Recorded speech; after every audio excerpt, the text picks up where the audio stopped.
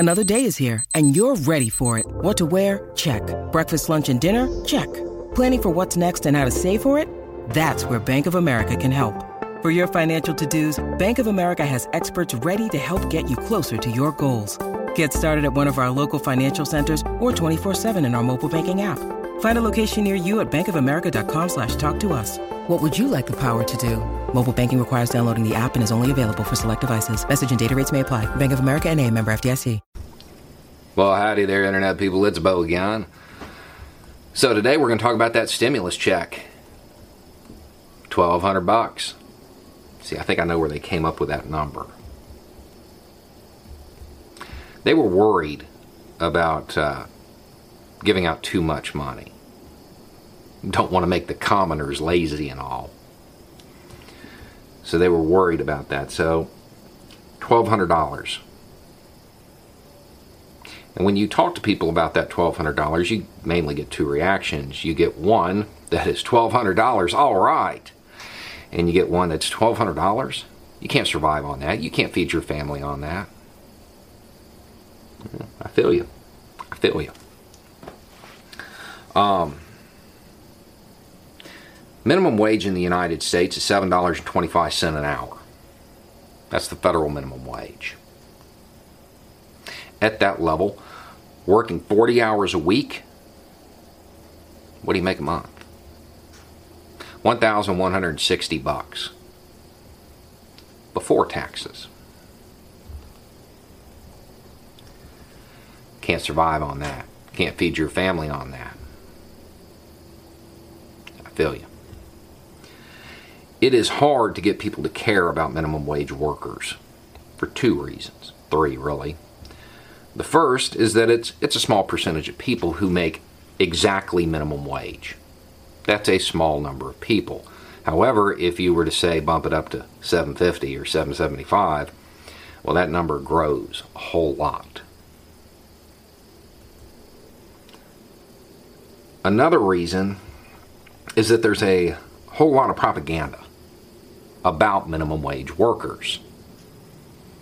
I don't know why you would need to produce propaganda against people that have no power. It doesn't make a whole lot of sense. Unless, of course, what you're doing is so immoral and so against the character and tradition of this country that normal people would speak out against it if they really got what was going on. That could be a reason. And then the other thing is the standard thing. It's hard to get people to care about something if they don't have any self-interest in it. So let's just go ahead and give everybody that self-interest. If you're one of those people who looks at a $1,200 check and is like, man, that's not going to help much. That's not going to put a dent in it. If you're one of those people, you're definitely the person I'm talking to right now. Because you're paying for a whole lot of minimum wage workers. See, at that level, somebody working 40 hours a week, and understand this is even higher than $7.25. If you go up, this still applies because our wages are that low in this country. Somebody who's working 40 hours a week at that level, they still qualify for government assistance. You're paying for that through your tax dollars. You're paying for it. So basically what's happening is you cover part of their housing. You cover part of their food bill. So the company who is exploiting their labor, well, they don't have to.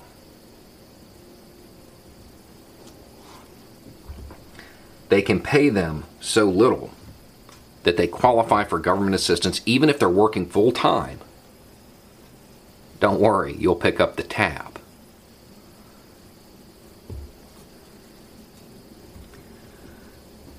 There's your self-interest. If the moral reasons don't do it for you, there's your self-interest.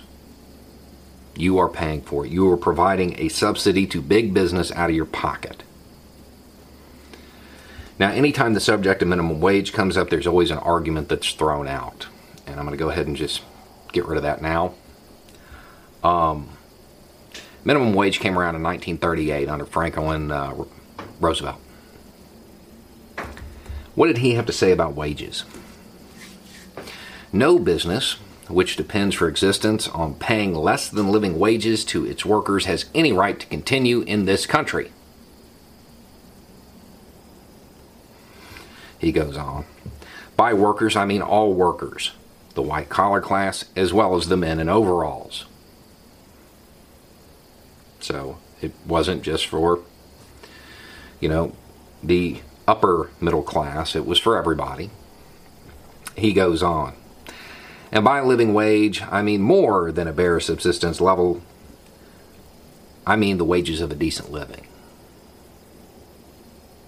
The idea was to make sure that everybody who was working had a decent life. I'm 100% certain that the intention was not to have somebody working 40 hours a week and then have to go apply for government assistance with the stigma that that carries today when they're not doing anything wrong. They're putting in labor that has to be done. We have all learned that many things that are essential are pretty low-paying jobs.